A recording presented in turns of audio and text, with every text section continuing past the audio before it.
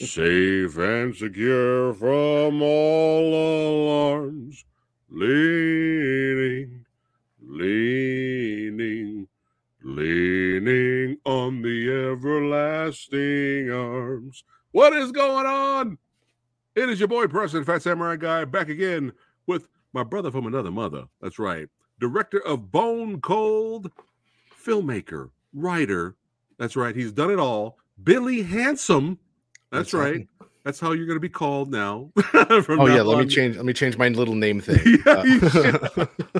Next one. Next time. I know people are watching right now. They were like, Samurai Guy started out singing. What's going on? Well, we're going to talk about it. That's right. Referencing a movie we're going to talk about tonight. And this newest episode 7 of Yin Yang Reviews, the series we both created to just give us an excuse to talk about two movies that are the complete opposite, just for fun. And yeah, man, welcome back to the show, brother. Hey, thank you very much. I'm having so much fun already with this one. Cheers. I'm sorry to cheers with water. Non-sponsored. I am sponsored by water, actually. I have been drinking more water and tea lately. I've been I got to get in that Billy Handsome shape. That's the goal. Yeah. So but you need a lot more like ice cream and coffee with lots of sugar. Yeah. Oh my goodness. But this is the fuck it drink because nice. I got a busy night ahead of me, so I need all my energy I can get here. But yeah, man, welcome back to the show. What is going on? Yeah. We got the Night of the Hunter, real old school. Yes, sir. Yes, sir. Yeah. Oh, what's going on? Brandon is in the house. What's up, Brandon? The Iron Claw movie. Did you see the Iron Claw movie? I haven't yet. That's one of the few movies I haven't seen this year. One of the few like awards prestige movies. I've done pretty well. I've seen most of them. Iron Claw is on my list. It's maybe this week I'll check it out. Nice. Copy that. Yeah, man. Yeah, it looks pretty good. It's one of those I'll definitely get around to it though. Yeah, it reminds me a lot of The Wrestler. Yes. When The Wrestler came out, like that was the big wrestling like prestige wrestling movie, and I was like, how does that gonna work? And then I watched it and I was like, damn, this is a really good movie. Is it Mickey Rourke? Yeah. But yeah, we are all over the place today. We got a movie from 1955 and 2000 and the year 2000. Yes. The Night of the Hunter in the Moon for Love. We'll get into Night of the Hunter here, but first of all, I was always curious about Night of the Hunter. Even the Spike Lee joint. God damn it. I'm not awake, guys. I'm not awake right now. Takes a second for that rock star to kick in. Classic Spike Lee movie. They put him on the map. Do the Right Thing? Yes, Do the Right Thing. Yeah. Yeah, the character with the what you call it? The love hate. The love and hate. I should have done that. I should have drawn it on my fingers for today. Referencing actually a little homage, believe it or not, to The Night of the Hunter. Yeah. Yes. And In the Mood for Love, which we'll get to a little bit later. Everything Everywhere All at Once had their little Wong Kar-wai shout outs, homages in that movie as well. So we have two very influential films. But yeah, take us to the IMDb. Oh yeah, pages, brother. And just remind everyone, this is spoiler talk. These movies have been out forever, so we're going to talk spoilers. And these movies are kind of hard to not talk about spoilers, really. Yeah, I feel like the whole you have to. Either you're talking around the movie the whole time, or you're talking about it. Yeah, but yeah, man. But yeah, plus synopsis for those who have not seen Night of the Hunter. So, Night of the Hunter, a self-proclaimed preacher marries a gullible widow whose young children are reluctant to tell him where their real dad hid the $10,000 he'd stolen in a robbery. Yes. Directed by, starring Charles Laughton. Yeah, so Charles Laughton, fun story. This is the only movie that he directed. He was an actor, and he was like a really successful actor. And I think this is the only movie that he ever directed. That's insane. Yeah. That's crazy. I wonder why. I don't know why, actually. You know, it's a Criterion movie, so there's a bunch of special features on it. And I know I watched them ages ago the first time I watched it. but yeah, it's just he's one of those people who had one film and it's just this absolute pitch perfect Wow. classic, and then for whatever reason just never did it again.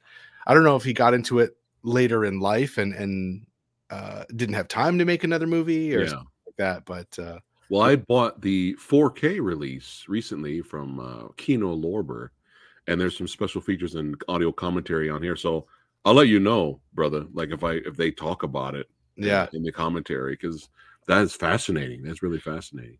But starring the great Robert Mitchum. Yes. yeah. Yeah, brother. Yeah, brother. This was my first the introduction to original him Cape too. Fear. Yeah, Original Cape Fear actor. Yeah. yeah. So I saw this first before I saw Cape Fear, and so when I saw Cape Fear, I was very much like, yeah, that's Robert Mitchum. He's a creepy dude. He's a creepy, violent man, and like this movie, when I first saw it, I just wasn't ready for how dark it was, thematically and visually. Like it's Yeah. just one of the darkest movies I've ever seen, I think. Since you're still on the IMDb page, Yeah. what genres do they describe The Night of the Hunter? So it's got crime, drama, film noir. Okay, because they need to add fucking comedy Yeah. to this movie, or a dark comedy to Yeah. this movie, because this movie's fucking hilarious. Yeah. It is hilarious and creepy at parts. Great Yeah. suspense building, but it's hilarious. So I was always fascinated with the tattoos, the love and hate tattoos, and I was like, I sat my wife down. I'm like, we got to watch this movie, man. Let's do it. Let's go back in time. Let's watch this film. And we were not expecting. We were in shock at some parts of the movie, and then we couldn't stop laughing. And then I recently watched it for our review tonight, and right at the beginning of the movie, these kids are playing outside, and then they find a dead body, a female dead body, and then they report it and all that, and then it literally cuts to our lead in a car, driving all happily, and the first thing he says, I'm gonna botch it. I'm gonna botch it. The first thing he says is he's driving. He's like, Lord, I think that's the sixth one right now. By now, he's like, I think that's the sixth widow by now. I'm like, what? I was already busting up, dude. Like, that's the first thing that comes out of his mouth. Yeah, and he's just kind of like, Lord, I got another one. Sorry. Yeah. I'm like, oh my he's god, like, dude. Thank you for all the wealth you've given me, or you've allowed me to take, kind of thing. And yeah, I love that too, because it's so upfront and twisted and deranged with how just fucking crazy this guy is. And like you said, it's the first thing he says, like, I don't know, I've lost count, 6, 12. By the way, at the end of the movie, they say it's 25 women he's killed. Yeah, I know. What is he talking about? Number 6? Oh my god! Unless I heard it wrong, but that's the first thing that comes out of his mouth. Yeah, and I'm rolling here. Justin here says, "Wow, I never thought you guys would be featuring In the Mood for Love on this channel." I'm changing my style. Justin. You know where it came from? No more action and martial arts. That's it. We're just doing romantic movies. I'm going to start the Movie Dojo podcast. Will be transformed into the Lifetime channel moving forward. The movie Love Den. Yeah, but if you can guess where this theme came from tonight. Yes. Hold on, the camera's backwards. Before that, though, actually, remember I interviewed Jude Poyer. Make sure you guys check out the interviews. Like, it's so fucking epic. Watch the goddamn interview and share it, please, because Jude Poyer is a legend. But right at the end of that video, before we end the stream, I asked him what posters does he have in the background. And he had Apocalypse Now on this side, and he had In the Mood for Love on this side. And I was like, oh. And I still have not seen In the Mood for Love. I've never seen it. And I'll tell you why in a second. And then my boy here, I'm talking to my boy. I think it was the last Yin Yang. And when we got off the air, maybe we were chatting or something like that. And it was just like, hey, what should we do for the next Yin Yang? And he was like, let's do these two. And in The Night of the Hunter and In the Mood for Love. And the same position that Jude Poyer had his poster on the back. And then I told Lady Fatblood that, yeah, we're talking about In the Mood for Love tonight. And she was like, what? I was like, yeah. She was like, what is going on? I like literally, she didn't know. She didn't see the posting that we were talking about this movie tonight. And she goes, "What is going on?" I literally watched this little Instagram short reel about the movie. This is like, It's so wild. it's I do Dutch, think yeah. I do think people are talking about it again now for some reason that I don't really know about. I mean, I think we're not talking about this movie yet. We can talk about it later, but I think there's a lot of similarities to damn it. What is it? Just came out. Past Lives, the movie that's up for an Oscar now, which also is great. But yeah, we'll talk about that when we talk about In the Mood for Love. Yeah, we'll get to that for sure. Yeah. But back to the legend here. Now, you know how we always say here on the channel, but me and Billy always say that Michael Shannon is God. That's our saying. Michael Shannon is God. Yep. There is a storm a-coming. Right? Check out our review of that movie. Shelter, right? Take Shelter. Take Shelter, yeah. Take Shelter. We had a blast talking about that one. But in this movie, Robert Mitchum is God. Yeah. He is God. I mean, his performance, man. I mean, it's so good, bro. Unhinged, but like even the scenes where he's just sort of standing in the background, he's standing and leaning in such a way that's so intimidating. Yeah. And that's a dude you want to avoid. And the line that really did it for me though was right in the beginning when he's talking to the dad and he's trying to get him to give up where he hid this $10,000. Yeah. And this guy's just not buying him. He's just like, "You're full of shit. I'm not going to talk to you." And he says, "Well, you're a preacher. What religion do you preach?" And Robert Mitchum says, "I preach what the Lord and I have worked out betwixt ourselves." It's like, that's an insane thing to say. Betwixt. And then you just know, betwixt. That word's used several times, I think. Yeah. Honestly, if you say betwixt, I'm gonna avoid you anyway, but this was a really good example of that. Oh man, but it's so good. But yeah, he gets caught and he gets put in prison, and that's where he meets, I think it's Peter Graves, isn't it? Yeah. Oh, it's is it Peter Graves? Yeah, it is Peter Graves. Yeah. Okay. Super young Peter Graves. Yeah, when he was talking to his son before he got arrested, I was waiting for him to say, "Hey, do you like gladiator movies?" Yeah. Airplane is one of the greatest comedies of all time, and in today's audience and this generation, you will not see another movie like Airplane, which makes it special, like Blazing Saddles. Yeah, 100%. But he's God. He's so good. He's so good in this. Yeah, it's not anyone that can sell that love and hate story, when he's talking about love on this hand and hate on this hand, and then they have this battle and struggle. After that, I would have been like, this guy's crazy. Yeah. But the town is they're so gullible. Yeah. It's not just the poor widow. The whole town just easily accepts him. Because he's a man of God, he's a preacher. Yeah. He's a man of God. Yeah, I'm a man of God.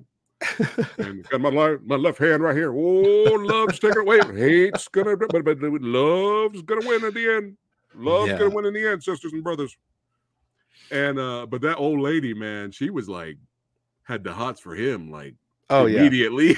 Yeah, I love to. The old lady who's a friend of this Peter Graves' widow, right, is just like, "Oh, there's a preacher in town now. You need to marry him. You need to marry him now because you're a widow and you need a man and you've got 2 kids." And everyone's got a fetish, I guess, of her as preachers. Yeah, and then she has that whole speech about like, "Oh, I don't think about insinuating. I don't I don't think about sleeping with men. It's all it's all just necessity in a man." And then you just see her lusting after him the whole movie, just like staring at him with loving eyes and all. Oh man, she is hard up. Yeah, hard up for sure.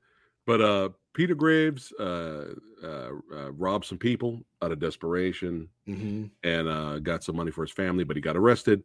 And you have the big moment in the beginning where he tells his son, "Don't, promise me you will not tell anyone about this money. Take it to the grave." And then the son sees his dad get knocked over his head, and he has this moment where he grabs his stomach. He like grabs himself because he's like in shock of what he's looking at, like his father, his hero, is getting beat up by the cops and arrested. And he's like, no, don't stop it. Right. Yeah. Which comes full circle. I was not expecting at the end of this movie again. Yeah. I got to say too, there's something really different about seeing this movie with kids. Like I have 2 little boys, and watching that scene in the beginning, like it hits, like it really hits. Like, you're talking to your son for the last time. There's something really important that's going to help him out. Like if I can't imagine myself in that kind of situation. If I think if I were in that situation, I'd be like, listen, son, it's really important. Blu-rays are going to be scarce in the future. You need to protect my Blu-ray collection after I'm gone. Like that would be my conversation with my kid.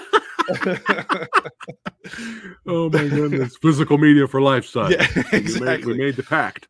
Yeah. But yeah, that was and speaking of children, if you watch my channel, if you guys know how I am with child actors, it could sometimes ruin the film. It's like, and there's people that are very forgiving. They're like, oh, they're children. But then you watch some Korean dramas and the child actors are like, can you give them the Oscar? You know what I mean? So it's kind of like, sometimes it's kind of like, oh no, they added a kid, or, sometimes it could ruin a movie and sometimes they're cool. Right. I would have to say, the 2 children actors in this was great. Yeah. They were great. And do you know why? Because they acted like kids. Yeah. Why do we have this now where there's a lot of movies, recent films, where the children are talking and acting like adults? Yeah. And they're smarter than everyone. And I'm like, no, children do not talk like this. Yeah. It's, I think that's a lot of like people that don't have kids writing kids. I feel like I can see that a little better now. Like when I see people trying to write kids, you're writing the idea of kids, and it's really like, a parent is like, that's not a 6-year-old, man. I know that's not a 6-year-old. Even a smart 6-year-old wouldn't know this. Right. And so it's a hard thing to know. I mean, you can't really fault people for it, but yeah, I do see that quite a bit now. Is kids that are way too smart. Yeah, it's kind of like, I'm not saying kids are dumb. I'm just saying when they're like Einstein compared to the adults and the way they speak, it's just like, no, stop. And these 2 kids act like kids, especially the little girl. Mm-hmm. She's like, poor thing, she's oblivious to what is happening. Yeah. Her mother gets killed. The John, her brother takes her away to escape Robert Mitchum's character. And she's just kind of like, doesn't really know how to react. And then even though she just got chased by him, when she sees Robert Mitchum later, she drops her doll and runs to him, because he was supposed to be the new daddy. So she's so confused. And it's very realistic the way they act. Yeah, I think that's one of the reasons it's so affecting is like, yes, those are children. They don't know what to do. Like if they are left to their own devices, this guy will kill them and they're not going to be able to defend him. Their like plan for getting away from him was basically hide in the basement, and then, also on top of the kids, not the kids being kids. Yeah. Children. I know you're down there. You're whispering. On top of, them being kids and acting like kids, they also don't pull any punches with him. Like, he's like, I'm going to kill you. I'm going to pull you apart limb from limb if you don't tell me where that money is. Yeah. And there's even the scene when it really like reaches, I'm getting a little ahead of us, but when he finally is like, he's got the boy down, the boy's been the problem the whole time, Right. Got the boy down. He's got the knife in his hand, and he's literally gonna like stab that kid to death. Yeah, you're like, oh my god, like this guy is absolutely insane, and he's gonna do it. And I think that's one of the reasons like the movie is so affecting and so just like memorable. It leaves that lasting impression because they pull no punches, make them kids, and that dude wants them to die. Yeah, he wanted that money. That money, and he starts working on the daughter. Mm-hmm. His sister, John's sister, he tries to work on her because John's, like you said, is the problem. He's like picking her up, walking her out of the room. We're gonna leave John alone now. Yeah, John's being a problem. Yeah, John is. I forget the word he used. John's a troublemaker or something, and like you just see him trying to drive that wedge, and it's just so cruel.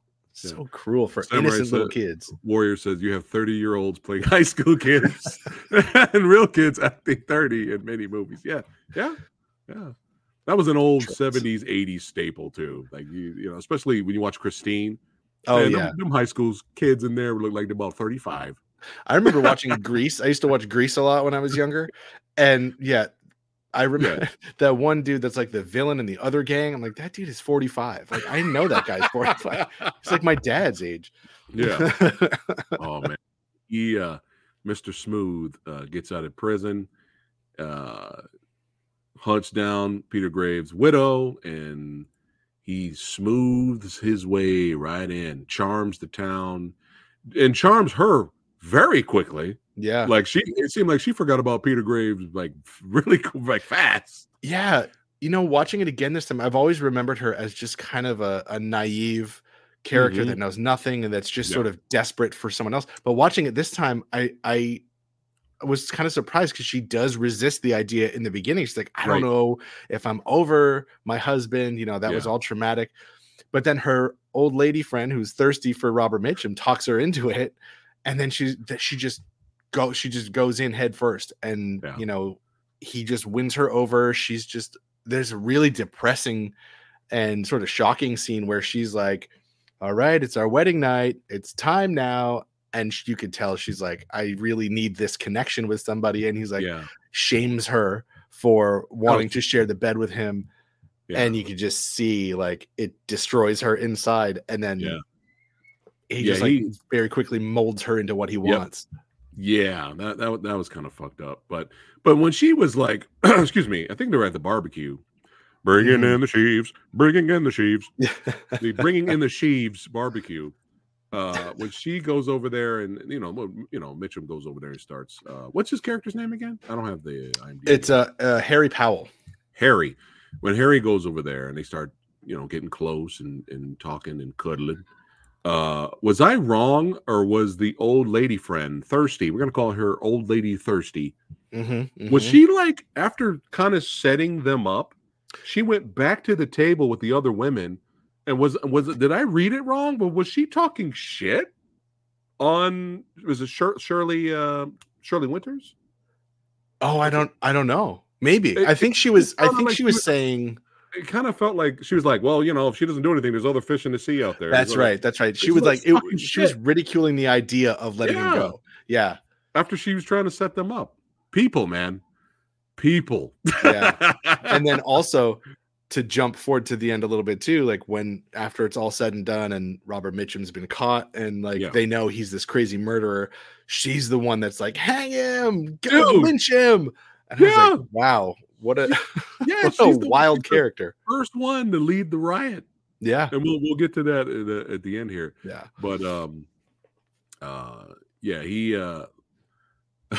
he leans in her everlasting arms, and they eventually get married. And man, dude, there's so many dark and haunting, beautiful shots. Yeah.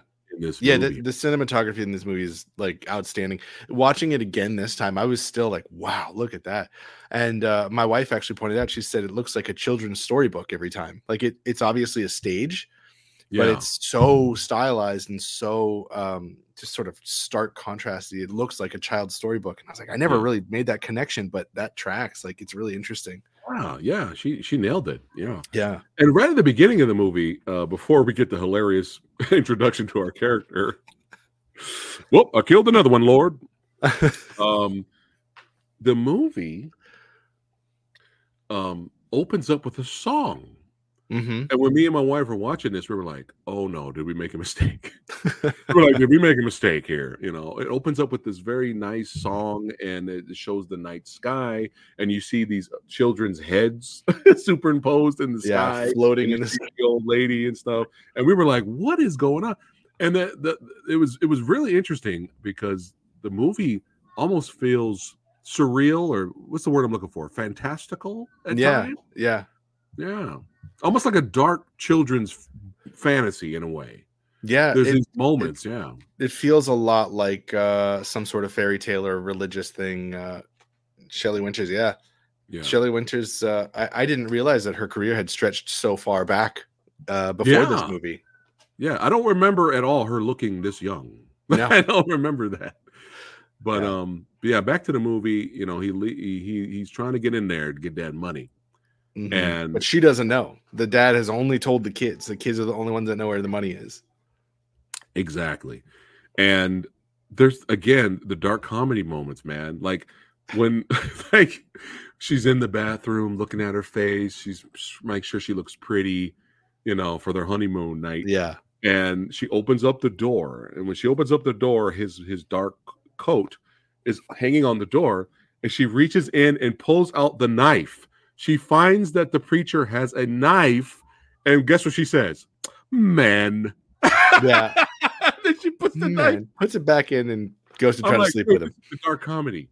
This is hilarious. So we were watching it with a friend who hadn't seen it before. Yeah. And there were moments like that where we busted up laughing. Like she just lost her mind. She's like, what? So it does such an interesting job of like highlighting the absurdity of falling for someone like that. Like that opening scene that with the head superimposed and the old lady talking about these Bible stories and stuff. She's talking about beware false prophets. And that's just kind of what you see everyone. You see her fall for this guy, even though she's literally got that knife in her hand. She's like, men, so silly, but he's a preacher. He's a man of God. Men. Yeah.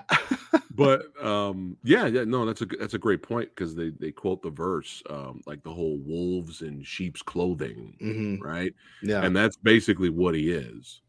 And it doesn't go well. It does not go well. Does not go well. And again, dude, the way he got up off the bed. Oh yeah. He's like he's levitating off the bed. So insane. He gets off the bed to go get his knife. Yeah, and he like raises it up slowly towards the sky. And I'm like, and I've seen it before, and I'm like, what is he doing? But then you realize what he's doing. Yeah. He's like, I don't even know how to describe it. I mean, that's when he knows he's gonna murder her. It's brilliant. Yeah. And it's so scary. Just like see how unhinged he is. And she's just laying there, like clueless, like about what's going to happen to her. Yeah.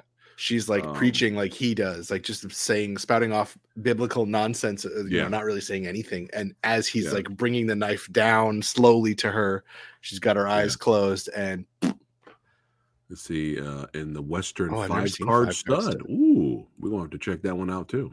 Yeah, maybe it's a future yin yang. We'll see. There you go. But I actually want to start reviewing more Westerns. So nice. We could just Westerns on their own. So.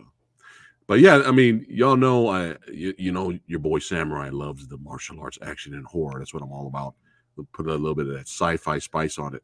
But it's nice to watch something outside the box, something I'm not used to watching, which we'll get to with our next movie. And it's nice to talk about films. That's what it's all about. Yeah. But yeah, it doesn't go well. And again, this is this is the best shot I could find. This shot doesn't do it justice. But again, you have I know exactly what you're talking about. Yes. the opening part of the movie where you have the song, right? The little jingle, and you have the kids' heads superimposed in the night sky. We're like, oh, this is a kids movie? Like, what is this, right? And then you have that, right? And then this movie gives you one of the most creepy and I guess iconic like horror scenes out of nowhere when you find out where he stashed her body, Shelley Winter's body, her character's body, underwater. And dude, how the fuck, bro, did they do this shot? Look at the shot, everybody watching right now. Look at this. This is fucking creepy, bro. It's so creepy, and it's such a beautiful shot too. Yes. And they knew it too, because they hold on it for like a solid 20 seconds. I feel like how did they do that?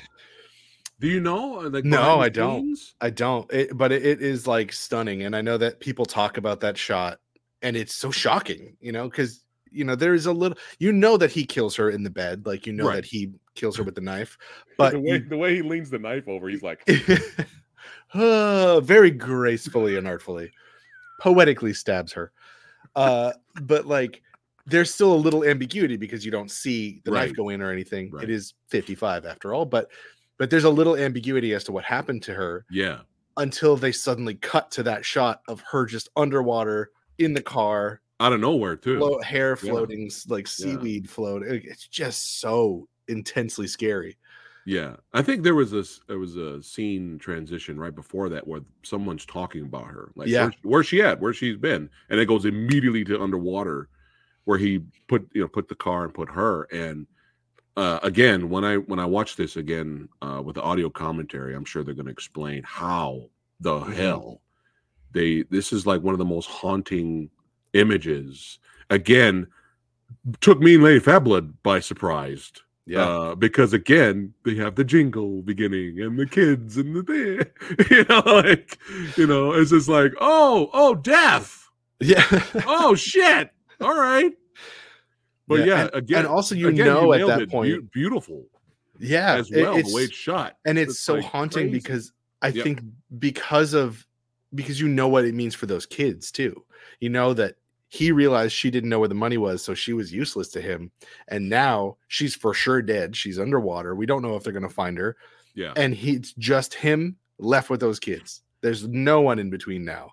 And so it just heightens everything in that one image that's like so startling and beautiful. And And then he starts to make his move on those kids. He's coming. He's like, all right, no more fucking around. I need to get that money. Look at this fucking shot. Dude, what is this, Nosferatu? Yeah. I mean, look at this. This is so good. So good. While he's walking around singing, leaning. But lots of singing in this movie. Lots of creepy singing. Yes. But again, back to the dark comedy. They're hiding in the cellar. They're hiding in the cellar, and he's like, "We gotta get out of here." He's like, "Where are we gonna go, John?" And he's like, "I don't know, but we got to get away from him." And then right after that, his sister goes, "Is mom dead?" Like right after that, out of nowhere, and he goes, "Probably, yeah." He's like, "I think so." Hey, I'm just gonna be real with you. Yeah, yes. Yeah. And then he comes down there. Oh my god! And the way he's chasing them up the steps, with his arms out, and he's like Scooby-Doo villain running after them. Yeah. And then he falls. I was like, oh my god, this is a dark comedy. There's a saying. I've heard a lot of people say that there's no dark comedy did not exist in the old golden era. But watch The Invisible Man. And I dare you not to laugh. Yes, that's such a good reference for that. Dare you not to laugh. That movie's bonkers. It's so funny. It's my favorite.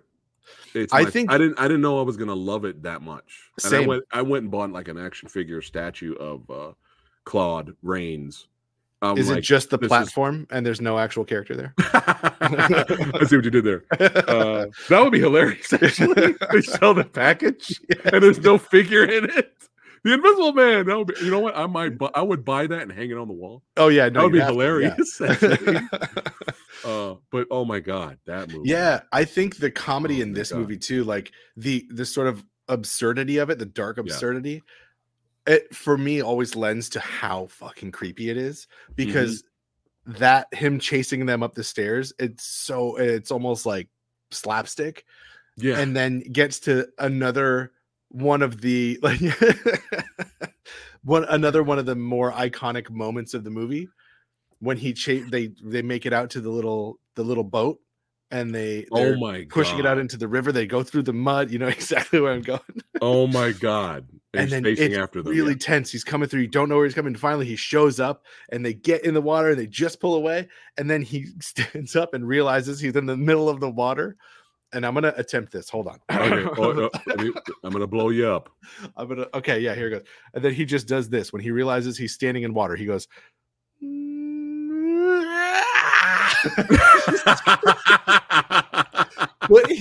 That was pretty good.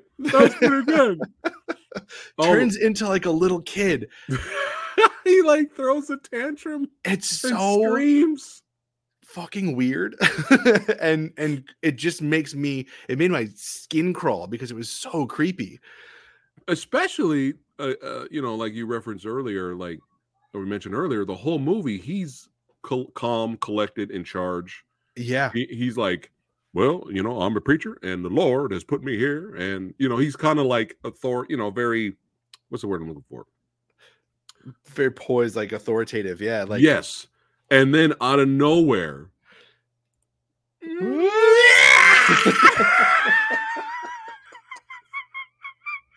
which when we get to the climax, it happens again. And Mile, Fat Blood, our jaws dropped. We could not stop laughing. We're like, this is the greatest movie. This was like one of the best surprises.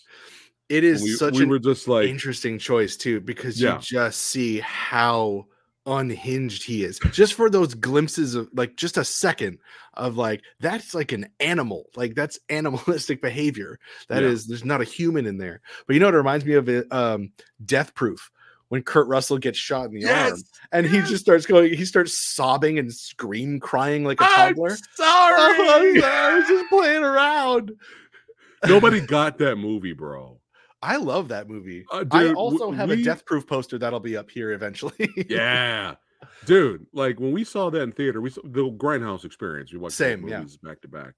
And people brought their kids. Oh, no. I'm not talking about Timmy and Bimmy. Or Jimmy and Bimmy, that's cool. Their parents are cool with it. They're like, yeah, we show our kids R-rated movies. They know it's fantasy, right? Yeah. No, I'm talking about toddler baby. Mm-mm. I'm talking Baby's Day Out.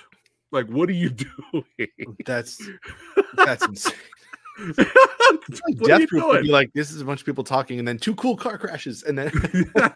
But I don't think anybody got that film. We got it instantly, and when that scene in the movie happened, we were busting up in the theater. Man. Oh yeah, no, I had an absolute blast watching. But I don't even think Quentin's a fan of Death Proof. Really? I don't think it's one of his favorites. Yeah, it's interesting. I thought he nailed it. I thought it was for the genre he was representing. I thought he did great stunt work in that. But so now the kids are on the run. They get in the boat to go upriver. They're tired. They're starving. And they find this abandoned barn. They sneak in because they got to sleep, Rest. All right, I'm going to stop singing. Children rest. Again, same movie with children's songs. Death. Yep. So they sleep. They finally get some rest. And when they think the coast is clear, leaning. He's coming. He's still on the prowl. And what a perfect shot that is too. Look at this. Like that's like where all this like surreal feeling comes in, because like obviously a stage, obviously a set, but I mean it's so striking and compelling, and like I don't know, kid's storybook is what it looks like. It just works though. Yeah, it just works. And then poor John wakes up and he's like, this dude is still hunting us. Are you kidding me? Yeah. What does he say? Doesn't he ever sleep? Yeah. And then he wakes up. He wakes up his sister, and they're on the run again. And then they come across this family, kind of like this. They kind of hint at this badass old lady. Yeah, we got old lady thirsty, and we got old lady badass. This character is great too, because she kind of mentioned where she lost her son, and then now she's kind of like a surrogate mother to these orphans, right? Mm-hmm. And this character right here, she's great. Yeah. What I love about her character is that as soon as the preacher man shows up, because he finds out his kids are there, or the 2 kids are there, she instantly recognizes the bullshit. Mm-hmm. Like instantly, like she's like, all right, let me go get my gun. You need to get the fuck off my property, You're not a preacher, man. Like, no. She like instantly recognizes he speaks the bullshit. Yeah. Instantly, right? And I was like, yeah, that's right. Especially when you have the whole movie full of gullible people. Oh yeah, it was such a relief to find her, honestly, just to hear someone talking sense. Exactly, for sure. We never came back and revisited the old man friend of John, did we? No. once he went to him for help because he was He being was chased, drunk. but he was drunk because he found the body, but he was Yeah. scared to report it because he thought maybe he killed They were going to pin Shelley it on him. Winters. Yeah, But the body we was never under went his back to lake. him. Yeah, I no, don't but think he was so. drunk, and so he was useless to them. So they just ran off. They went down the river, and Right. that was it. Yeah. But yeah, she's a great character. And look at that shot right there. Look at that shot. Yeah, he's on the prowl. And I kind of skipped a scene here, but when he gets into town, all the way to the left there, the oldest Ruby. Ruby, the oldest orphan, she, she's a teenager and she wants to hang out with other teens, and maybe find the love of her life out there, right? She doesn't know what she's doing, but she ends up leaving and going out in the evening, and she runs into Harry, and Harry's like, I heard you got two little kids of mine there, John and the other one. Is there perhaps a doll there? And she's like, I'm not saying nothing until you buy me an ice cream. Yeah. Right. Like, So they go in there. Ice cream. Yeah. So they go in there, and he's feeding her, and he's really working on her, sweet talking her, like, you're the prettiest little thing I've ever laid eyes on. And then she starts to tell him about the kids and that they're there and the doll's there. Once she tells him the doll's there, he bounces. Mm-hmm. And when he leaves, she runs after him, grabs his arm, and she's still trying to flirt with him. Like, she still wants that attention. She's like, don't I have the prettiest little eyes, And then I heard a sound, and I was like, wait a minute, what the hell was that? I rewinded the scene. I went back a couple seconds. I played it again, and I was like, oh my God, he was getting ready to stab her. And I didn't catch that the first time. I didn't catch that the first time we watched this film way back. Oh, that's funny. Yeah. Yeah, because he like puts his hand in his pocket and you hear the switchblade open. And I was like, dude, he's like not having it right now. He does not, like, get the fuck away from me. Stop, you're bothering me. Right. And he's like, he was gonna stab her right there, but he changed his mind, obviously, because there's people around. Yeah. But he thought about it. And I was like, oh my God, I didn't catch that the first time we watched he's just ready to murder anyone who is useless to him, anyone who's getting in his way or bothering him. Like, jumping back to the beginning of the movie, he's just, in that opening scene, he's talking about how he's all these people who have sinned and they deserve to be murdered and all this stuff. And then you see him at like a strip show, like a burlesque show, and he's just staring, like judging everyone, like, oh God, all these people. And then he looks up and he's like, there's too many to kill in here. I can't kill them all.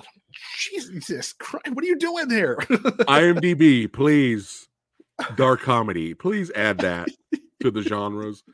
Yeah, I forgot to mention that too. But yeah, that was hilarious. But just seeing him ready with the switchblade at all times, he'll just put his hand in his pocket, just take it out and stab somebody because he's just ready to murder all the sinners and all the curly haired sinners. Jeez, man. He's like, I can't kill the world. He's like, I can't kill all the world. But also, I love how they bring him in with Ruby in that scene, because you see her just being kind of a ditzy girl, and she just wants to find a boy. She has a boyfriend, whatever. Yeah. And you see her walking up to the teenage boy that she's been flirting with. And then all of a sudden, Robert Mitchum just swoops right in front. He's like, I hear you got two kids. And then just takes right over. And you can just see how effective his whole shtick is. Yeah. And it's wild. Sure. Effective until he meets Old Lady Badass. Yes. She was like, this dude, he speaks the bullshit. So after chasing him away, he does what he does best. He's just creeping outside, just waiting for his opportunity. And what's insane and hilarious at the same time, he sings his, the leaning song. He sings it. But inside the house, old lady's sitting there chilling with the shotgun, waiting. Just like, yeah, come on in. Try me, preacher. Come on in. And while he's singing outside, she starts singing inside. Yeah, I love that. Like, scene. So she can hear, so make sure he can hear her. Like, yeah, I'm here. I'm here. Yeah. And I just love so much that moment too, they're just two sides of the same coin.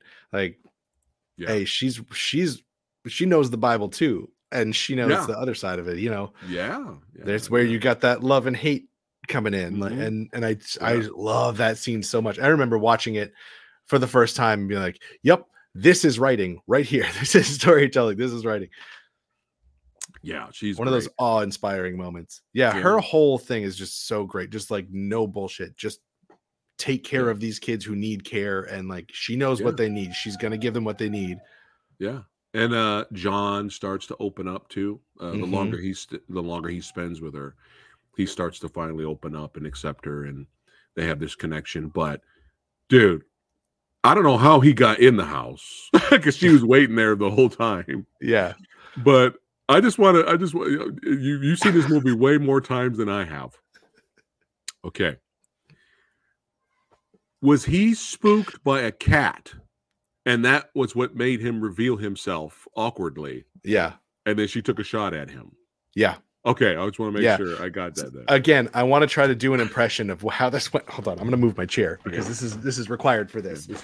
The creepiest scene, right? He's sneaking around this murderer sneaking around a house to murder little kids. You don't and then see you him. it. You don't see him, but you know he's there. And a cat runs down the stairs, and then you see this.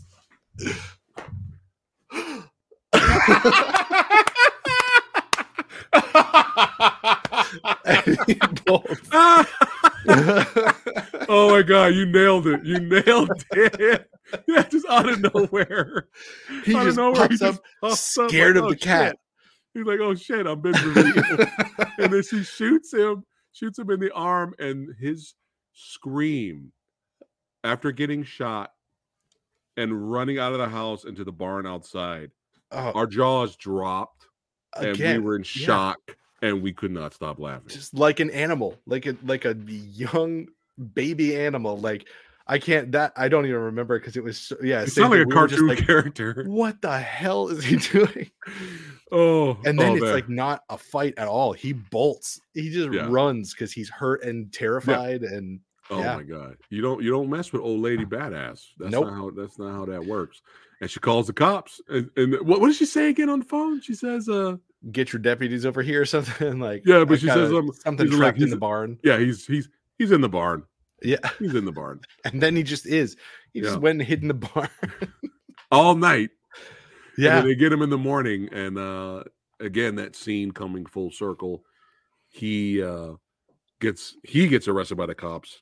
They hit him over the head. They start arresting him, and John has like almost like a PTSD moment and grabs his stomach again, and then says what he shouted to his father. He was having like a mental breakdown flashback there. Yeah, like, no, stop, don't. And then he kind of runs at Harry and starts hitting him with the doll, and all the money starts coming out, and he's just like, like, this is too much. I can't do this anymore, Dad. Yeah. He's gone. John is gone. He breaks at that point, and then he kind of faints. And she takes care of the old lady badass takes care of him, and then it becomes a Christmas movie. Yeah. Then it becomes a Christmas movie. It becomes It's a Wonderful Life at the same time with a mob. Yeah, with a lynch mob. Yeah, lynch mob. Yeah, so old lady thirsty is the first one, like, let's get him. So she creates this mob, the town mob, and he killed 25 women. We got to get him. Very Christian-like. String him up. Yeah. Very, very Christian-like behavior.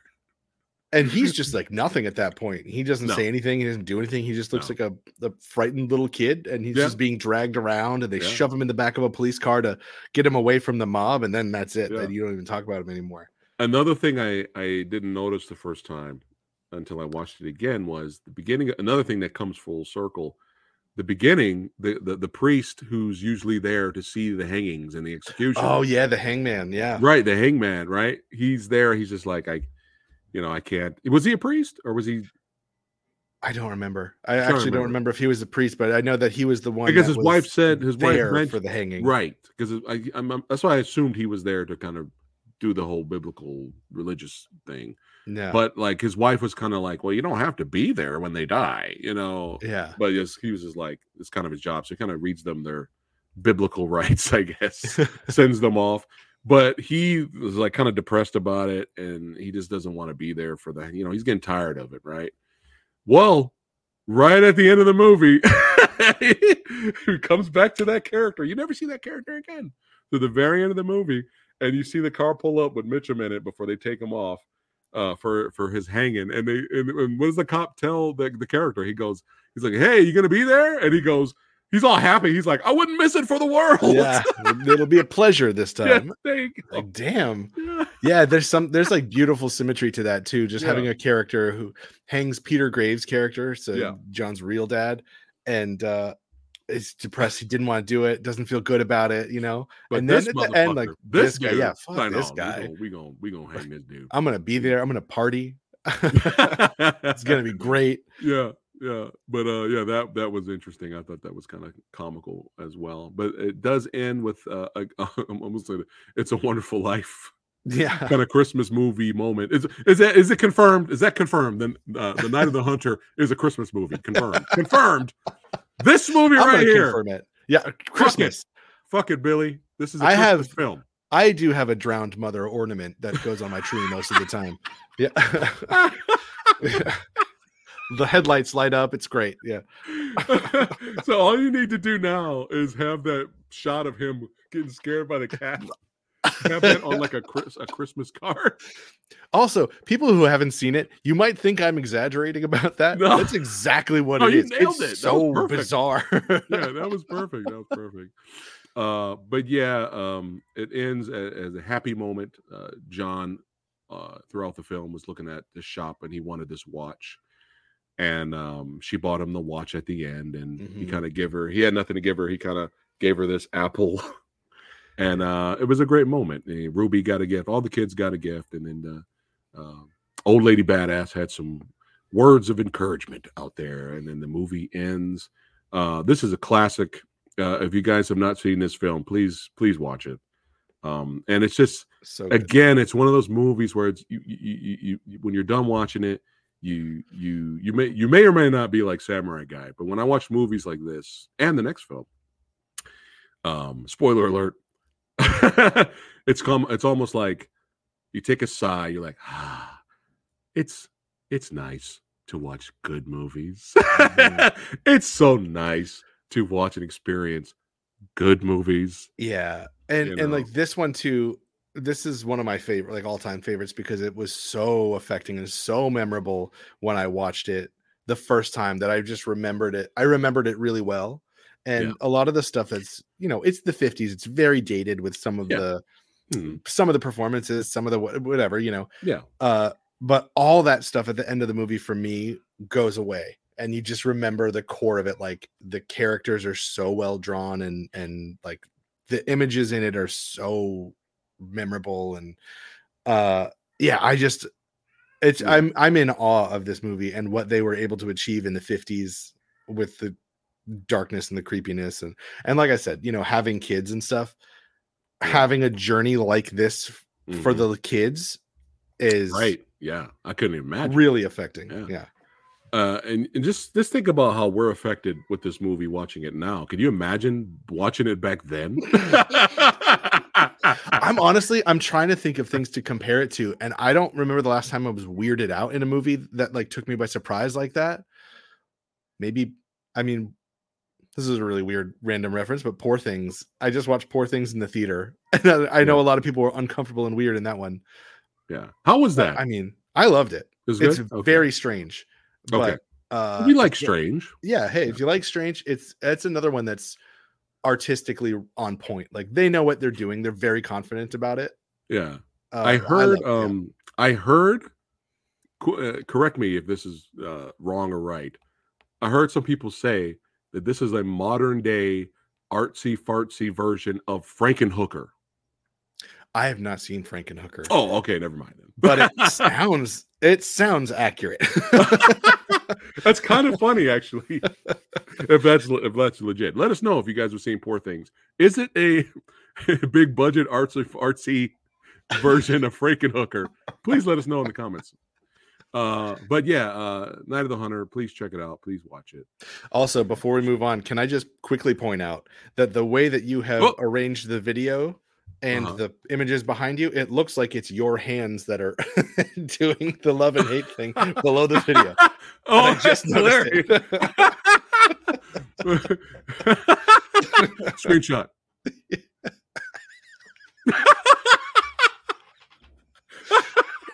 Sorry, I just Oh, noticed it as I you were was sitting there. I don't know where this image disappeared, but yeah, this is the mob Oh, that's that yeah. the old lady Thirsty who was so in love with the preacher, like she was the one leading the mob, and they were Yeah. trying to hang him Believe it or and not, that's murder the him. happy ending right there. Yeah, right after this, it's becomes It's a Wonderful Life, literally. Yeah. But yeah, but Brandon says Tubi here, so maybe Night of the Hunter's on Tubi. Oh, it might So be. It if you guys don't pops have, up around, yeah. yeah, if you don't have Max, check it out on Tubi. There, we're gonna have some fun screenshots after this. I'm gonna have to do some highlights. I gotta show. It's gonna be a short or Oh, it reel. has to be. Yeah. It has to be. Anyway, next up, we have In the Mood for Love, and go ahead and tell us about the cast, who's in it, and directed by, and the plot synopsis. Yeah, so writer-director Wong Kar-wai, and In the Mood for Love. It was, what year was it? 2000. Two neighbors form a strong bond after both suspect extramarital activities of their spouses. However, they agree to keep their bond platonic so as not to commit similar wrongs. That sounds like a Samurai Guy movie if I've ever heard it. Let's see. Sorry, You're good. I had to blow my nose there. Oh, you're good. You're good. I'm still recovering from being under the weather, guys. Oh, no. And, allergies, and I had COVID. It's been a rough one for your boy here. Oh, man. But hopefully you guys are enjoying the content tonight. But yeah, so I know what you're asking, Billy. Well, Samurai Guy, you love Hong Kong cinema. You like all this stuff and everything. Come on. Why have you not seen In the Mood for Love? Because the title is In the Mood for Love. Yeah. I'm a big fan of Maggie Cheung and Tony Leung. Mm-hmm. Tony Leung is definitely one of the best things about Shang-Chi. Yeah. But we know him from Hard Boiled and so many classics. I was thinking about it. That scene in Shang-Chi where he goes in and kills all of the gangsters right in front of his son, and then kneels down in front of his son and tells him, "This is how we roll. This is how you do things." That scene right there might be the best scene that Marvel has done for a mainstream movie theater release since Endgame, not counting Guardians of the Galaxy Volume 3.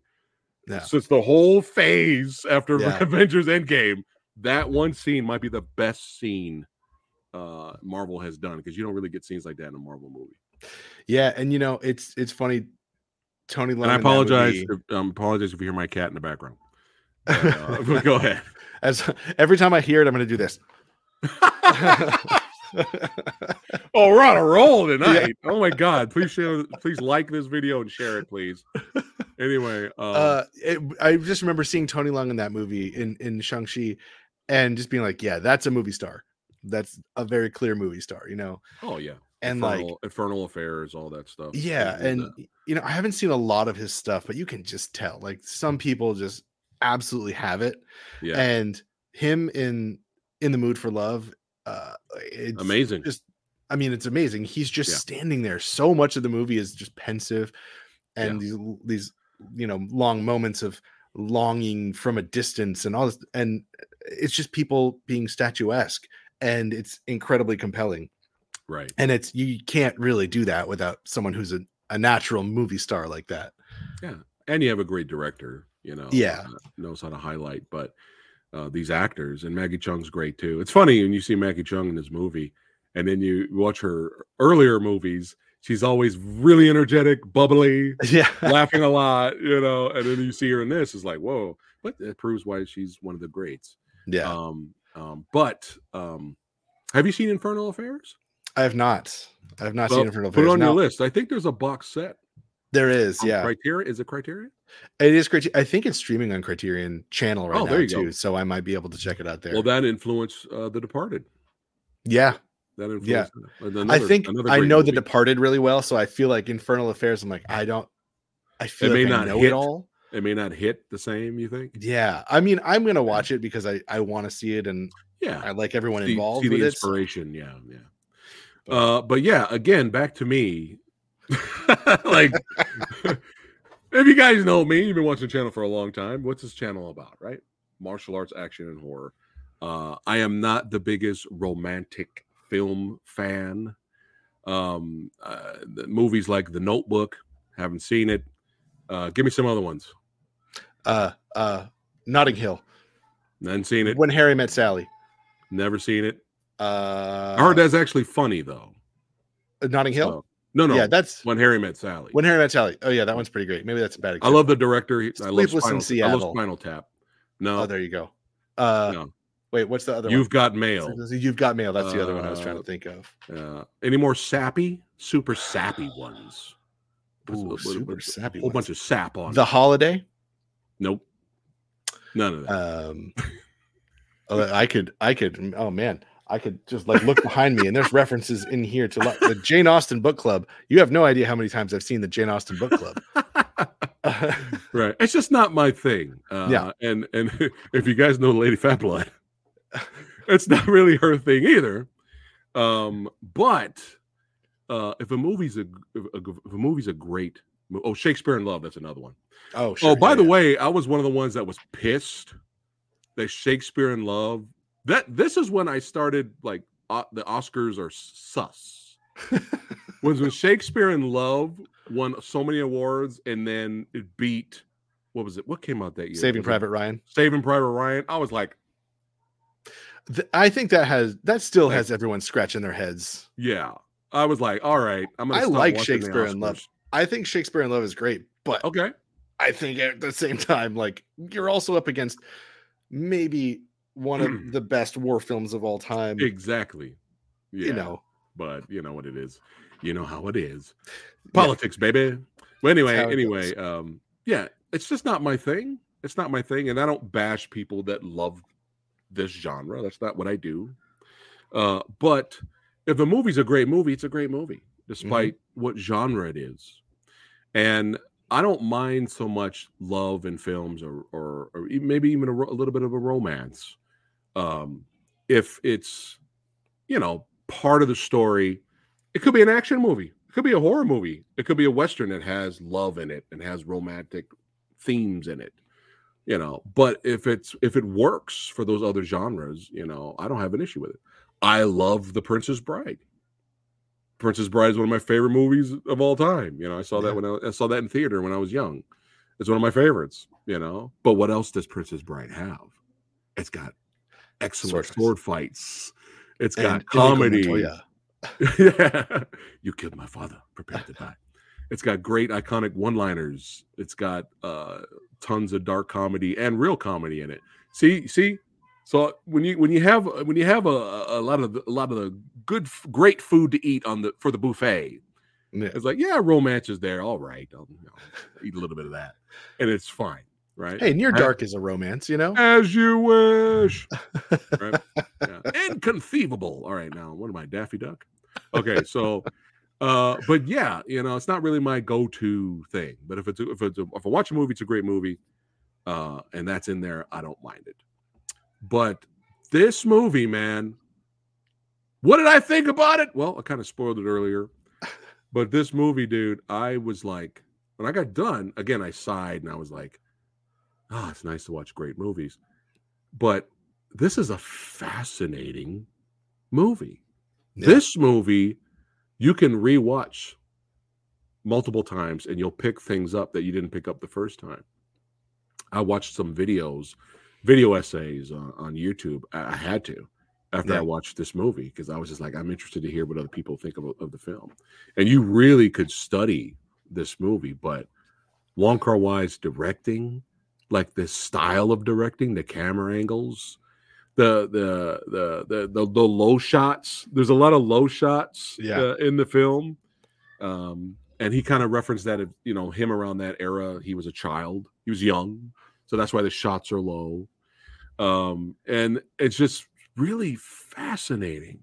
Yeah. and tragic and sad, and one of the rare cases where me, Samurai Guy, I wanted them, spoiler alert, I wanted them to get together. Yeah. Now, a romantic film is good. When a guy who doesn't really like romantic movies, I'm like, oh, they got to get together. Let's see what happens. Let's see where this goes. It does not work out that way, which I think makes the movie stay with you. Yeah. And you feel, a movie that makes you feel, Billy. What are we talking Who'd have thunk about? it? But just absolutely gorgeous and very, very dreamlike. The atmosphere is very dreamlike. It's almost like a David Lynch love story. Yeah. So I took a bunch of notes. I weirdly didn't take any notes watching Night of the Hunter because I feel like I could talk about that movie just effortlessly. Yeah. In the Mood for Love, though, I started watching it and I'd seen it a couple times before, so I knew what it was. Yeah. But I was like noting all these things and I just kept saying like it's got this style that's both like hyper stylized and surreal, but also gritty and realistic. Mm-hmm. And so it really gives the sense that you're watching real people in a different world. Yeah. And that's just, it's absorbing and, it's just beautiful to look at. It's I think this is maybe one of the top 5 most beautiful films ever shot, because every single frame I was just like audibly gasping. And like I said, I've seen it before, but it's still shocking. It's just, everything's like a painting. Every single shot is like a painting.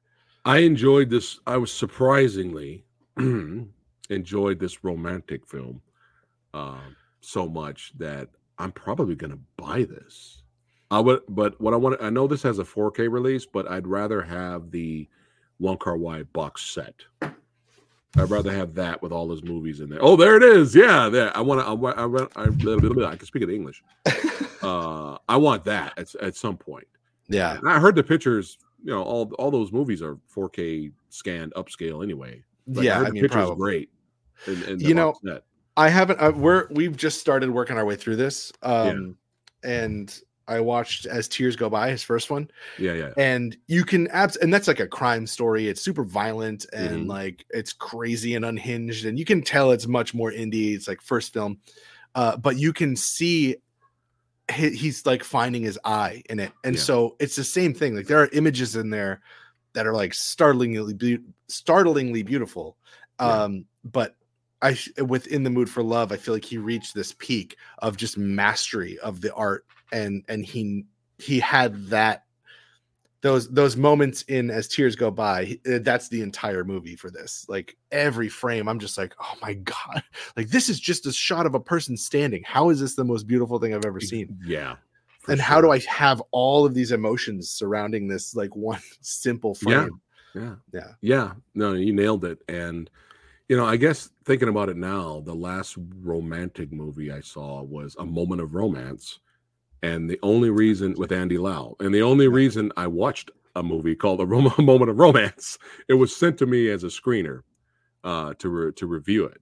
Yeah. And in comparison, A Moment of Romance is that's the sap, with unloading more of the barrel of the sap. That's like too sap, like a little bit too much sap.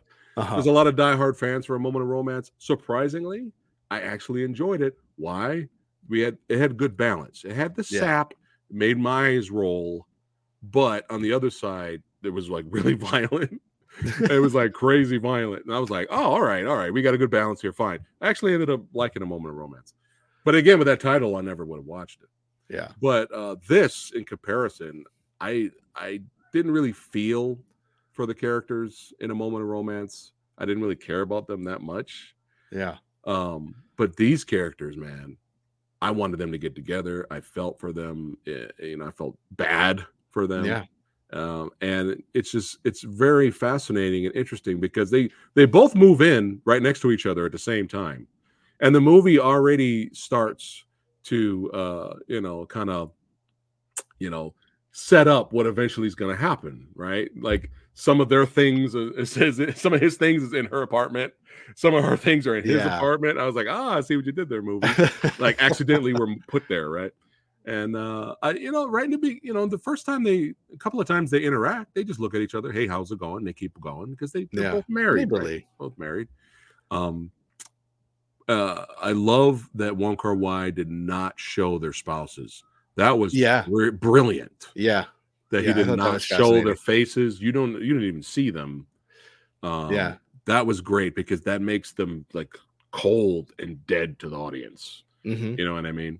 And it makes you just feel more for and feel bad for these two. And it's amazing because it's kind of fucked up because their spouses are fucking each other. Yeah. I mean, that sucks. That's fucked up. It's kind of fascinating too. I mean, just the way that he constructs the whole, I think it's like the first half of the movie. They're both new to this building. They are both like sharing a very small room in a tight, confined building. Those hallways are narrow. Every time they pass, they have to touch each other, and then they have spouses that they are beholden to, Yeah. You never see them. You hear their voices over the phone, I think. Yeah. But that's it. That's the only connection that you have with them. And it gives this sense of like these two shockingly gorgeous people just standing in close proximity, both of them lonely, both of them sad, both of them kind of questioning their relationships and wondering what they should do. And very naturally, very quickly, they bond. And like, I feel like you're rooting for that immediately, just like that starvation of human affection. And you get so much of that in the performances. And it's not, you nailed it. And it's not like, oh, they fuck their spouses, they're trash. So y'all show them, get the fucking. It's not even like that. It's not even like that because you feel for them. You feel sad. It's just kind of like even the smallest little touch, you want something to happen. One of my favorite. I heard there's a deleted scene where they actually did fuck. I'm kind of glad they took that out. Really? Interesting. Yeah. That's what I heard. I don't know if that's confirmed, but I'm glad they took that out. Yeah, it would have been different. That ruins this whole movie, in my opinion, if they did that. I think one of my favorite scenes early on is when, he's sick in bed. Tony Leung is sick, and Maggie Cheung's character just hears about it, and she hears that he's sick, and Tony Leung's friend is there, and he's like, "Oh, I'm visiting him. He's got a fever, and he wants some food. He wants some what was it, sesame syrup." And and then she's like, "Okay, all right, he wants sesame syrup." And then the movie goes on, and then later he says to her, "Hey, thank you for the sesame syrup." And she said, "Oh, I was making some anyway." And you're like, "Oh, no, you were not. You're lying to him. I know you wanted that." But I think it creates this really interesting kind of suspense. I mean, me talking about suspense, of course. Yeah. But, it's a different kind of suspense where every touch and every glance, you're like, is that going to, are we going there? Are we doing it? Are we getting to it? And so it's this anticipation and, I don't know. It's like a roller coaster ride for not a lot of stuff like actually happening. Exactly, and that's how do you do that? That's what I mean. Let's pitch this movie.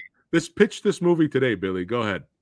No, I can't do it. I honestly this is another movie that do they fuck? I'm the producers. Yeah, you be the executive. Right? Wait, they're just standing there for a long time, not looking at each other in the rain. They walk around in slow motion shots. Wait, what? That's the whole thing, and you're gonna love it. This is another movie that I watch, and I'm just in awe of it because I'm like, I could never do anything like this, or I don't know even where you start with a movie like this. And this movie being rewatchable.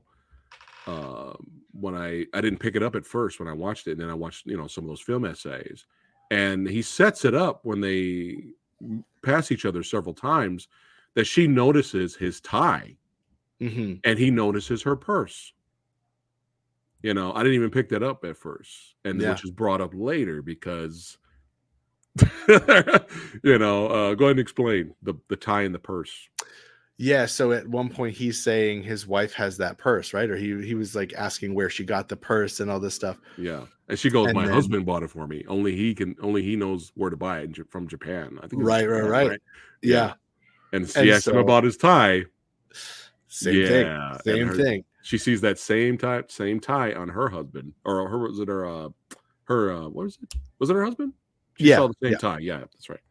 Yeah, so yeah, a little bit of an uncomfortable moment. yeah. But they, again, it's not super sappy, cheesy, eye-rolling romance to where I'm just like, like, oh, it's like so subtle. The relationship slowly builds. Yeah. And they both end up becoming friends, but they both end up kind of reenacting what their spouses would do if they were around each other. You know, and one of the most scenes are like, oh shit, like the movie got me. It actually got me when she sits there. They're sitting down eating together, and she sits there. She's you know, they come close a little bit closer by now in the film, and Maggie Chung goes to Tony Leung and she says, "Tell me right now, do you have a mistress?" You know, and he pauses, right, and it's filmed you just see her. Yeah, you see the back of him. You don't see him until later, right? The camera changes, and he goes, no, and she goes, "Tell me the truth. You're lying. Tell me the truth." And then he goes, "Yes," and then she slaps him, and he's like, "Hey, what kind of reaction is that? This is just a reenactment." Yeah. So they were reenacting like once she, at some point asks her real husband, you know, if they're in that same scenario, she's kind of practicing for that, you know, like when I asked my real husband, "Hey, do you have a mistress?" You know? Yeah. So it was just like, God damn it, movie, you got me there, because I thought it was like she was asking him, you know, but they were just reacting, but she still responded emotionally, which happens again at the end before they part ways. Yeah. But the camera angles, again, so many interesting camera shots. And then I found out that Wong Kar-wai wanted the viewers, the audience, to be the neighbors. And so that's why there's all these interesting shots of someone like looking through something at them. Yeah. So that was what he was trying to do there. And I was like, oh, that's that's really fascinating. The neighbors, I'm sure, were wonderful, beautiful people. And they just, you know, I'm sure they were wonderful, beautiful people, and they're just loving and caring. But however, at some point, I was waiting for Maggie Chung's character to be like, you know, you need to mind your own fucking business. Yeah. Would you shut the fuck up and mind your own business? Because every time they came in and out, where you been? What you eating? What are you wearing? Have you seen such and such? Where's over that? When he's gone, you're gone. I don't know. Like, how about you shut the fuck up? Yeah. And mind your own business. Like, I was waiting for her to do that at some point. Yeah. There was the long stretch of the movie where they're like stuck in his room because the neighbors they're just having a conversation or having food or something. I don't remember what they're doing. They're playing something innocuous. Right. Yes. Yeah. So the neighbors all come in. They have this mahjong game that's going to be, we're going to be all night. They came early. Unexpected. Yeah. So she's trapped in his room and she can't go out without explaining why she was in the room, and it would cause a stir and all this stuff. So she's in there all night. And guess what? They didn't fuck. They didn't. She just laid there on the bed. They didn't even touch. No. And he just sat there, you know. I love the connection of how they're fans of the wuxia novels, the martial arts novels. And he's like, I want to write one. And she's a fan of them. And she helps him write. That's what they were doing. That's what they were talking about, his book. They were talking about. He's like, I'm going to add the drunken master in this scene, you know. And she's all like, oh, drunken master. Just great. But it again, subtle, realistic in a way. You know, they're just they trying to stay true and honorable to their spouses, even though they know they're fucking each other. And that's what you as an audience is like really brought in. Like, you really want them to get together. Like, fuck the other spouses, fuck them. This took place during the 60s, which was interesting too. But just again, beautifully shot. Yeah, this movie too. Tony Leung and Maggie Chung are God. I mean, of course. In this movie. Can you imagine if Robert Mitchum had showed up in this?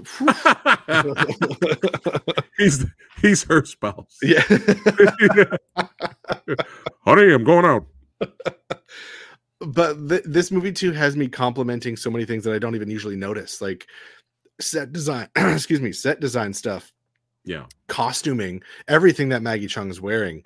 I'm like, God, that's gorgeous. Like, Yeah. not only does she look amazing, but like in the context of the picture, you see her against these sort of stark green walls in this floral pattern. Yeah, I mean, like, Yeah. it's just astounding. All of it's just astounding, and I you heard can just see he was the inspired by the color palette of Vertigo. really, I can see that because Vertigo had yeah, like these big reds and blues and greens and stuff like that.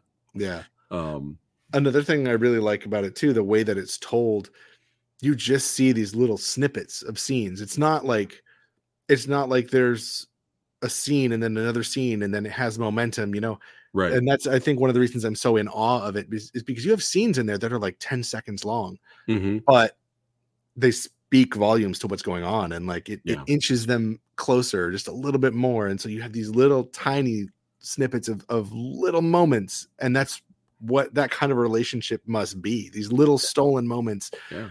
with a person that you're attracted to or Yeah. drawn And to. exactly. And I think this was the scene that was homaged in Everything Everywhere All at Once. Oh, Key, yep. yeah, Key was wearing the suit. He had a cigarette. Hmm. But yeah, just a fascinating film, and you could tell they want to be together so bad. And spoiler alert, it doesn't happen. It doesn't happen. They emotionally bring you on this journey, and you're like, oh, she's holding his hand now. At first, she didn't. He tried to hold her hand in the car, and she kind of pulled away. And then by the end, she leaned on him, and they held hands, and it takes you on that ride where you think they're going to get together, Hmm. and it does not. It does not work out that way, and that's why this is called a tragic romance, a tragic love story. But again, beautiful, just beautiful to look at, gorgeous, well acted. It's just I was so fascinated with this film. Like I am stunned that I want to buy this. Yeah, it's funny, when we were doing this, I watched this first, and I was like, I wonder how Preston's gonna do with this one. Like, I don't know, like, I know He they got knows me awful well. action stuff. He Like, knows me well. but I got into it, and I'm like, I think he's gonna like this. He's got an Oh. appreciation for like the art form of it, and so yeah, the movie is just such mastery of a story. You thought I was gonna shit all over it, huh? No, I knew. Okay. I knew you were gonna like it. Yeah. I felt like you would at least appreciate it, Yeah. because how could you not? Watching it, like, it's so undeniably beautiful. Yeah. Now, And there's different interpretations of the ending. oh yeah, What is your interpretation of the ending? They part ways. yeah, they've He can't parted be ways. around her. He can't be around her anymore Mhm. because he knows they can't be together, Yeah, and and it's just too so it's too painful for him. So he takes a job in Singapore and leaves. mhm. And then she tries to call him, but then hangs up. There's that scene where she goes into his room and Yep, kind of like lights a remember, cigarette yeah, and sleeps, kind of lays down in the chair. She misses him, but she can't. She called him, but she didn't talk. And then he, like, many years later, he shows up. I think she shows up first because she moved, and she shows up and realizes he's not there anymore. Somebody else is living in there, and then he shows up asking about her, and somebody else is living in her apartment. So they miss each other, and then life goes on. There's nothing you could do about it. The decisions were made, and they just couldn't bring themselves to be together. They decided to remain faithful, or they decided to just move on. yeah, But life goes on is the point of the ending, I believe. You have that line, a dialogue, well, that line there where the subtitles are saying that the past, you could see the past, but you can't touch it. yeah, Um, but the whole ending, especially with the now, because the movie jumps through time, right? So mhm. now it's showing that there's political turmoil now going on in the country. Like, times are a changing, right? But you got to just go with it and move on. What did you the ending? What's your take on it? Yeah, I mean, I think it's just that, like, the life goes on kind of thing. Like, he has a speech early on about the and I forget the details about where he was. I think it was Cambodia. He was Hmm. talking about, he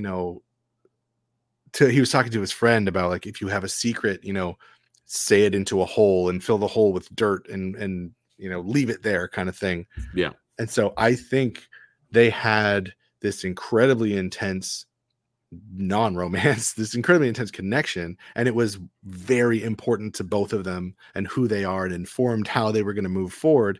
I think that he probably had a harder time than she did, because Yeah. at the end he goes to these ruins and he finds this hole in the wall, and you see him whispering into the hole, and then he fills it with grass and then leaves. And I feel like that's him finally moving on. But Yeah. when we Leaving his see secret her there. Yeah. leaving the secret there, yeah, Yeah. whatever, I thought too, I was like, wait, did they sleep together and we just didn't see it, and they just don't talk about it? And Yeah. is that the secret he's saying? I don't know, but Yeah. I know that when you see her at the end, the whole movie, she is just like contained. She's got really tight clothes, and she's got this collar up to her chin basically, Yeah. and her hair's really up and tight. And when you see her at the end, her hair's down. She's like a little like loose fitting clothes. Yeah, this is her through the whole movie. Right. And Yeah. then she's got a kid now. So Right. I feel like she was able to move on with her husband and figure things out, where you see him alone the rest of the movie. He's by himself Right. in those ruins, says his secret, and kind of goes off by himself. Yeah. So I don't know. It's a really fascinating ending. Yeah. And No, I think that was a great interpretation of what happened. But I could yeah, see some people. I can see some people, especially when they're expecting them to get together, because a lot of these movies are cliche, right? yeah. They're going to get together, right? You're going to have the big. She runs up in the ruins and she's, I'm here. Oh God, that would have ruined the movie. Oh, 100%. Yeah. But I could see some people going, "Oh, what?" or that's it. Or I could see, especially when you're really expecting them to get together. Yeah. I wanted them to get together, but I wasn't expecting it to happen. Yeah. I think at a certain point when it doesn't happen, Yeah, you you realize like at it's this not point, you gonna probably shouldn't, Yeah. That's why when she called him many years later, she just couldn't talk to him. She hung yeah. up. Yeah. They had already moved on. It was already done. Yeah. I thought too, I had a moment of confusion, but I was like, oh, maybe I got this. So when she comes back to his apartment, she's asking if anyone's rented it. And she said, and the neighbor's like, are you interested? And she said, yeah, I'm interested. And then when he goes back, he's asking like, who lives there now? And she said, oh, some lady and her kid. Right. And he doesn't put that together that it's her. I almost wonder if she was there and he just moved on anyway, because she's got a kid, Either he didn't know it was her, right. didn't realize she had a kid. Yeah. So, but you see him smile. Yeah. When he's told that. You're right. Yeah. So maybe he accepts it. Maybe he's like, if that's really her in there, was it confirmed that was her in there? No. Okay. If that's really her in there, he's like, you know what? She's got a kid. She's probably happy. I'm happy for her. And then he moves on. Yeah. Maybe I think maybe that's what allows him to move on at the end. Right. Yeah. But yeah, just fascinating movie, and I would love to rewatch it. And the music, the score is beautiful. That song that they repeat a lot throughout the film, I kind of want that song because it's so beautiful and sad at the same time, which is perfectly represents this film. But another thing I was seeing with a lot of film essays for the movie was there was a lot of repetition. A lot of them going up and down the stairs, crossing each other. A lot of the same songs repeat throughout the movie. They meet at the same places. And they were saying that Wong Kar-wai wanted to show routine, how life there between them, the emotions build and they grew to have feelings for each other. But on the outside, in the real world, life is very repetitive. It's very routine. The same thing happens every day, but just Great movie, man. Great Yeah. recommendation. Jude Poyer and Billy. Great recommendation. Yes. Yeah, and I there's enjoyed it. like so much like I every time I watch this movie too, I have long conversations about it because there's so much to not even just doing this with you, but like my wife and I, after we watched it, we just talked for an hour about it. And it's like, yeah, no, this is fascinating too. And like, I think this about life and about love and about all this stuff. Like, I don't pontificate about that stuff most of the time, but after watching that movie, you just get so much and you're so overwhelmed by it that you can't help but just sit and talk about how amazing it is. Yeah, for sure. Yeah, it's really, really great. That's why it stands the test of time, and it's being homaged by a movie that won all of the Academy Awards, and it's homaged in that film. But yeah, great recommendation, brother. It was so fun revisiting these. It's like I bought this baby, so I got to get that Wong Kar-wai box. Oh yeah, and have some fun with it. Yeah, that is gorgeous. I also bought physical media, baby. It's what it's all about. That's the one. That's what it's all about. I bought that years ago as a gift for my wife, and we had. I feel like I talk about my kids a lot on and how it's hard to watch movies with them, but we haven't watched all of them because it's really hard to watch movies with subtitles with kids running around. Right. Yeah. So we've put it off because we want to sit and watch them all. Yeah. Yeah. Pay attention. Yeah, for sure. For sure. Yeah. There's another. Oh man, what is this movie? There's another old movie that this reminds me of. It was like from the 40s. And it's also about an affair that doesn't happen. Interesting. Man, it's going to kill me now. I got to try to find it, but it's not Repeat Performance. That's a different one. A Brief Encounter from 1945. And it's about two married people, and they find each other by happenstance, and they click, and you realize very quickly like they're vibing and they need each other. Yeah. And spoiler alert for that movie, they never get together. And again, it's like this. It's very impactful. It's very dramatic, and it leaves you with this feeling of love. I mean, basically love, and like the importance of those kinds of connections with people. Yeah. But I think In the Mood for Love is like, it pulls a lot from that too. From the 45, from Brief Encounter, when they didn't get together, did the male character just start screaming ridiculously at the end of the movie? Kind of, because in that movie, they like go to an apartment to hook up, but they get interrupted, and then they're like, okay, let's not do it, and then it doesn't happen.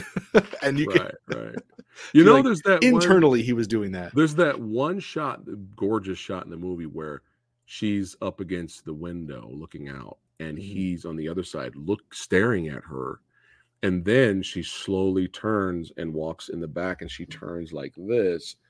You could, if you want to ruin the movie, you could say, well, there they fucked. Aha. So they did do it, but they ruined the movie. Yeah. And I'm sorry again to hear my cat.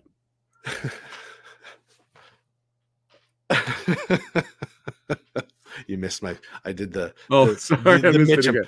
No, you're good. You did the Mitchum. I did the Mitchum. That's gonna be our thing. I'm glad I don't have any animals running around here. Yeah, sorry for that, guys. I'll have to put little Annie Fanny. I have to put her in the bedroom or something next time. She's usually quiet, but today she's just like, no, I'm gonna fuck your stream up. No, it's all good. Did you know that there is also, I don't think it's a direct sequel, but I think it's like a spiritual sequel that Wong Kar-wai did for this called 2046. And I noticed this time, I've never seen 2046, so I don't know how it is. Okay. But in the Mood for Love, I think his apartment, or there's some on the door. 2046 on the door. Yeah. When I did the intro, I saw. Yeah, he shut the. Yeah, there you go. Yeah. So I think it's somehow a like partner movie within the Mood for Love. I don't exactly know. Spiritual sequel is how it was told to me. Yeah. Oh, I gotta watch that now. Yeah. So if there's any other future romantic recommendations, I trust Billy now. Yeah. I won't hit you with the holiday. Yeah. He's like, Samurai can only handle so much sap. Yeah, he's cool with it, but he ain't gonna handle. Listen, we're gonna work our way up to Made in Manhattan.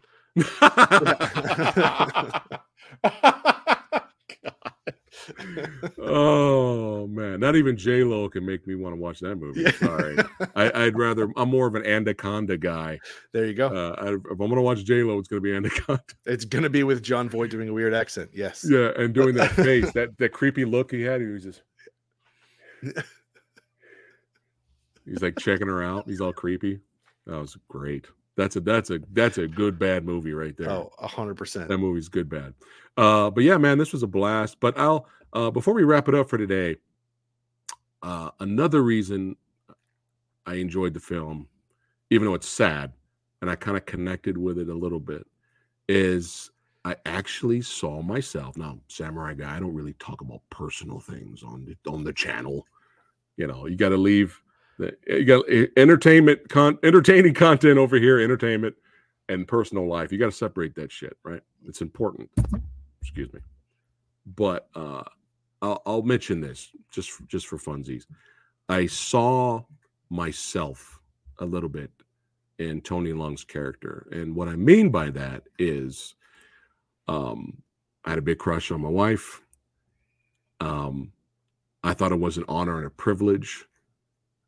Just to become her friend and get to know her, and we became besties, and we hung out a lot, and my feelings for her grew, and it grew, and it grew, and the more my feelings for her grew, the more painful it was to be around her, and because I knew she would never be mine, and I knew she was just way out of my league.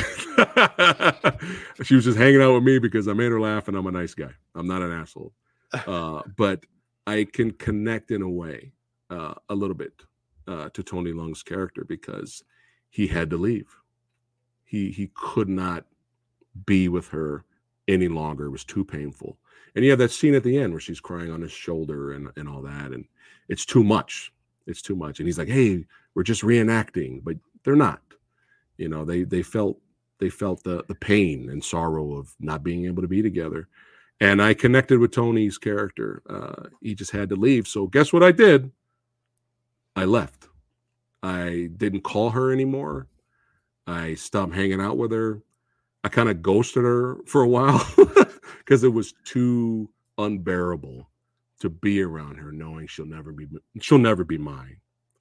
And then she called me. And she's like, what the fuck? She called me. She's like, what's going on? You haven't called me in a while. We haven't hung out. Like, is everything okay? And I finally just like, all right, fuck it. Finally, when I met up with her and I finally revealed my true feelings. And it's always a risk when you have best friends. It's always a risk because sometimes friendships end. So I figured at that point, the friendship was going to end anyway.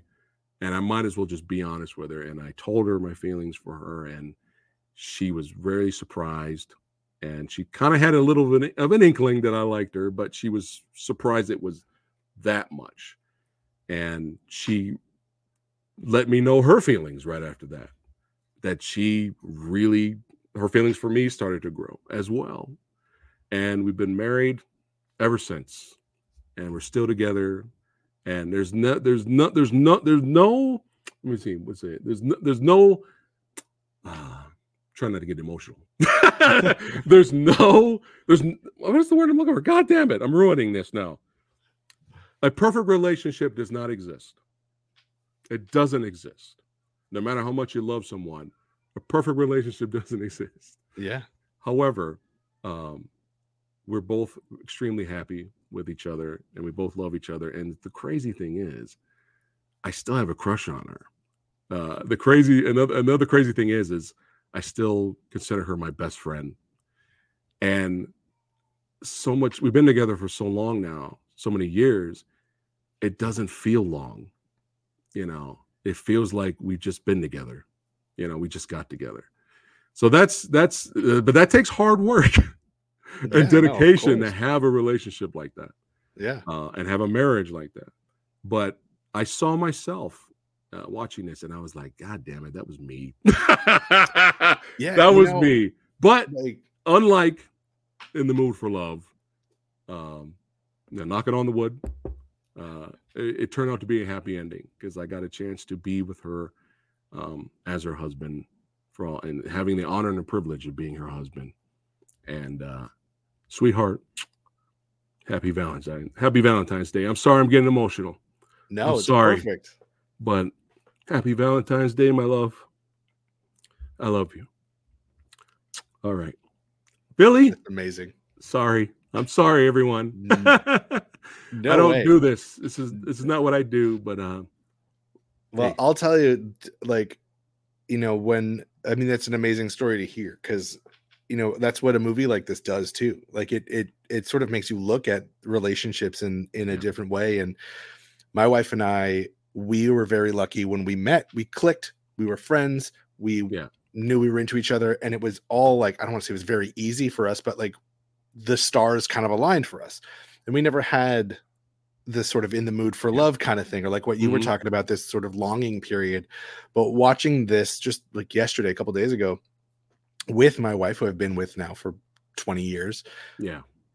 It did sort of make me understand, like, if we weren't able to be together, right, what it would have felt like what that does feel like. Like this person that's in front of you is who you need, what you need for yourself now, and you can't, for whatever reason, societal reasons, your own situation, like you can't be together, and that's what we're going to live in for these 2 hours. Right. And so it really makes you kind of appreciate the relationships that you have, if you're lucky enough to have a relationship that's that lasting and that long. Anyway, that's what I took away from it for sure. It's like an appreciation of that same thing. Again, I apologize everyone for getting emotional, but I've been telling my wife for years, I always say this, I'm the luckiest man alive. Right. And I think she's probably tired of hearing it by now. But it's funny. I still think she's out of my league. I still joke around with her, and I'm just like, "You're with me because I can make you laugh, and you felt sorry for me, right?" And then after that, I have a bruise, a magical bruise, shows up on my arm. She punches me. She's like, "Shut up." Yeah. What a fascinating episode tonight. This was a lot. Yeah, we were all over the place with emotions. Yeah, but it fits both films. This is what you get on Fat Samurai Guy's channel. Nowhere else. So like, share, and subscribe. For a full range of emotion. Yeah. Yes. But yeah, everyone, happy Valentine's Day out there, and I hope you guys have a great one. And hey, watch some movies. Let us know what movies you're going to be watching. Sneak some horror and martial arts and action in there. Balance. You can watch your lovey-dovey stuff. That's fine. But throw in a Return of the Living Dead. Throw it in there. As long as people punch each other at some point. Evil Dead 2. Fuck it. Throw it in there. Bone Cold. Right? Throw Bone Cold in there. Right? There you go. Yeah, you can watch that on Tubi. Make sure you guys check out my man's movie, psychological horror film, Bone Cold. Check it out. It's great. And it's on Tubi. You can watch it right now, or buy the Blu-ray. Yeah, show support the physical media. Yeah. All right, we already have 2 other films lined up for the next Yin Yang, and you're not going to find out what it is unless you're a channel member or support us over there on Patreon. Then you will find out. You'll be the first to know what is coming up next. But Billy, this was amazing. Yeah, and man. I was not expecting to get emotional on camera. It's out there for the world to see and make fun. You were in the mood for love. I'm just a lucky man, and I appreciate it because I know what I got. All right, guys, thank you so much for watching. Again, share this video. Help us get to 30,000 subs. I think we're at 29 now. I think we reached 29,000 subs, which will change by tomorrow because somebody will see me crying. And they'll be like, I'm unsubscribing from this fucking softy. Samurai Guy's gone soft. No way. They're going to hear your Robert Mitchum scream, and they'll be right back. Yeah. Hey, nothing beats your Mitchum, man. Yeah. We're gonna bring that back now. From now on, Mitchum's coming back. All right, guys, love you guys. Keep watching movies. Got some interesting stuff coming up next week. The Movie Dojo podcast. Going to be interviewing some awesome guests coming up. If you want to know, hey, you got to be a channel member to find out. Support us on Patreon, and going to be some other movie reviews coming up as well. But love you guys, and I'll see you on the next one. And keep watching great movies. And once in a while, it's all right to go ahead and watch Frankenhooker. All right, guys, take it easy. Frankenhooker's hilarious. I'm all over the place, bro. I like the artsy fartsy stuff, action, horror, and B movies. Let's go. That's what makes it great. You gotta have variety. Yeah, you gotta have variety. Mix it up. All right, guys, take care. Love you guys.